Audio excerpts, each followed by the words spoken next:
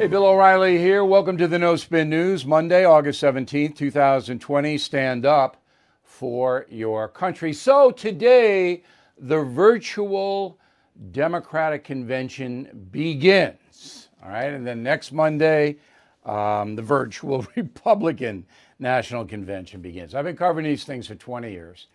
I'm happy I don't have to go anywhere this year. I don't learn much at these conventions. It's a schmoozerama. I found them interesting for the first decade, and the last few were the most, I think, illuminating moment was Sarah Palin when John McCain chose her to be his VP candidate. That was an interesting experience. And then the day after that, I got a call from Barack Obama to come interview him in Pennsylvania. Actually, it was his PR guy, because we had been trying to get then Senator Obama. And he realized that Palin gave the McCain campaign some momentum. So he wanted to blunt that. And I didn't get to see John McCain's campaign speech in Cleveland. No, in Minneapolis. In Minneapolis, far different city back then than it is now. In Minneapolis, because I had to fly to get Senator Obama in York, Pennsylvania. So there was some drama for me in these conventions, and now there's not. So what I'm going to do is I'm going to let the Trump bash fest unfold. I'm not going to cover it per se. I mean, you'll get all that on the network and cables. If somebody does something really outlandish or unusual or perceptive, smart, then I'll cover it. But I'm not in business for the political parties, either one of them. You know that. We will have comments on Joe Biden's speech this Thursday. I'm not going to be here on Friday, but I will have an extensive BillO'Reilly.com exposition for you. And the same thing with Donald Trump. I may tape something after Trump, because that week is a vacation week for me and I've got to cover it. So I may do that. It's not that I'm doing more for Trump than I am for Biden. So I'll be here for Biden, but I won't be there next week for Trump. But I'm on it. I mean, look, there's not going to be anything that happens in this election that you won't know about if you stay with us. Okay. The lead story tonight is the post office. Now, this is totally bogus, 100% fraud. So here's the truth. You ready? The Trump administration does not want mail-in balloting.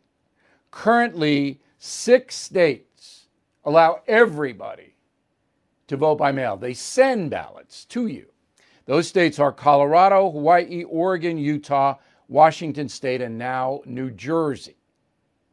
I can tell you without any guessing or speculation, New Jersey simply cannot do mail-in voting. Trenton is incapable of it. I don't have anything to do with the post office. It's just a chaotic place. There's political corruption in Jersey. It has been since the War of 1812. Okay, it's just the way it is. I don't know the other states. Utah, that people tell me it works okay. But the Trump administration does not want mass mail-in voting. Now, let's separate it out. If you can't go to the polls, you request an absentee ballot. There's nothing wrong with that. Okay, I've had to do that. But I always show up to polls if I can. That's different than mail-in voting. Now, mail-in voting is basically you request a mail-in, they'll send it to you, all right, but you can vote up to Election Day, all right, in many cases. In some cases, it's a week before. But no matter what it is, the post office is responsible for getting your ballot to the polling place in the capital of your state.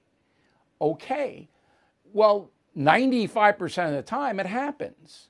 They get it there, but 5% they don't. So then every vote counts, and we have to wait, and there's no postmarks, and it's chaos. Come on, everyone knows that. And the worst part about it is in the states that have everybody gets a mail-in vote, the parties, primarily the Democratic Party, I have not heard the Republicans do this, but I'm sure they do. I haven't heard it. They go down the list and they isolate people who can't speak English, who are elderly people, and then the bundlers show up. And they knock on the door, just like I had a census guy knock on my door today. And I said, hey, I already did my census. And he goes, no, no. And I said, yes, yes, out of here. You are listening to a free excerpt from BillO'Reilly.com's No Spin News broadcast, where you can actually see me. We'll be right back after this message. As the demand for telemedicine grows, so does the need for connectivity. 5G meets that need. Qualcomm remains focused on giving doctors and patients superior, security-rich 5G connectivity. Learn more at qualcomm.com/InventionAge. Durham probe. All right, so this broke on Friday. Former FBI lawyer Kevin Kleinsmith is pleading guilty to one count of making a false statement in the Russian collusion investigation. Okay? So Kleinsmith is the first one by the Durham investigation to be charged, and now he's pleading guilty. One count, though, so he's not going to do any jail time. Now, that looks to me to be a deal that Kleinsmith probably gave up other people. That's what President Trump thinks. All right? That Kleinsmith, in return for pleading guilty to one count, gave Durham other FBI people that did wrong things. That's speculation, but educated speculation. So, on Friday, Rachel Maddow, who is the queen of Russian collusion conspiracies, had 1 hour to report this story. Didn't have to spend a lot of time on it. Just report it. Did she? No. Didn't mention it. Not a mention. And then on Sunday, you have 5 Sunday news programs. They run an hour each. ABC's This Week, that's our pal George Stephanopoulos. They didn't cover it. NBC's Meet the Press. No. Couldn't get around to it. Didn't have time. CBS's Face the Nation. No. CNN's State of the Union. Didn't cover it. That Jake Tapper couldn't squeeze that one in. But this was the most surprising. Fox News Sunday. Didn't cover it. Didn't mention it. Think the fix is in? Killing Crazy Horse, September 8th. I'm going to do a bunch of stuff as we get closer. You're going to love this book. This book tells the truth about your country. You need to know the truth about your country. Killing Crazy Horse, the merciless Indian wars in America. You can get it now on BillO'Reilly.com, Amazon, all of that. Order in advance, you get it first. All right, quick break, and then we'll have a final thought on my ability to predict.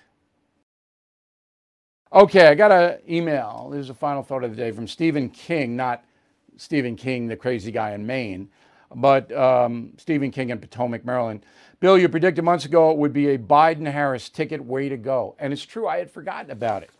But I did this on February 19th, 2019. Roll it. But the smart money knows that the Democratic Party doesn't want a socialist because that ensures Donald Trump will win. They want somebody like Biden. Now, Biden will put Kamala Harris on the second ticket. It'll be Biden-Harris. That'll hopefully calm down a Twitter mob.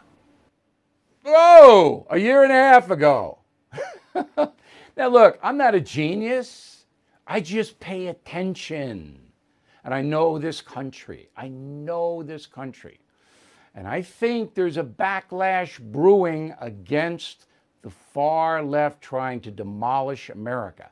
I think I'll know better in October. In October, late October, I'll be able to call a race and I'll be able to tell you why. In the meantime, we'll have the best election coverage right here, the most honest, and we will not brook any dishonesty from the media. I will name the names every time they do it, like we did tonight with the Durham Report. We'll see you tomorrow.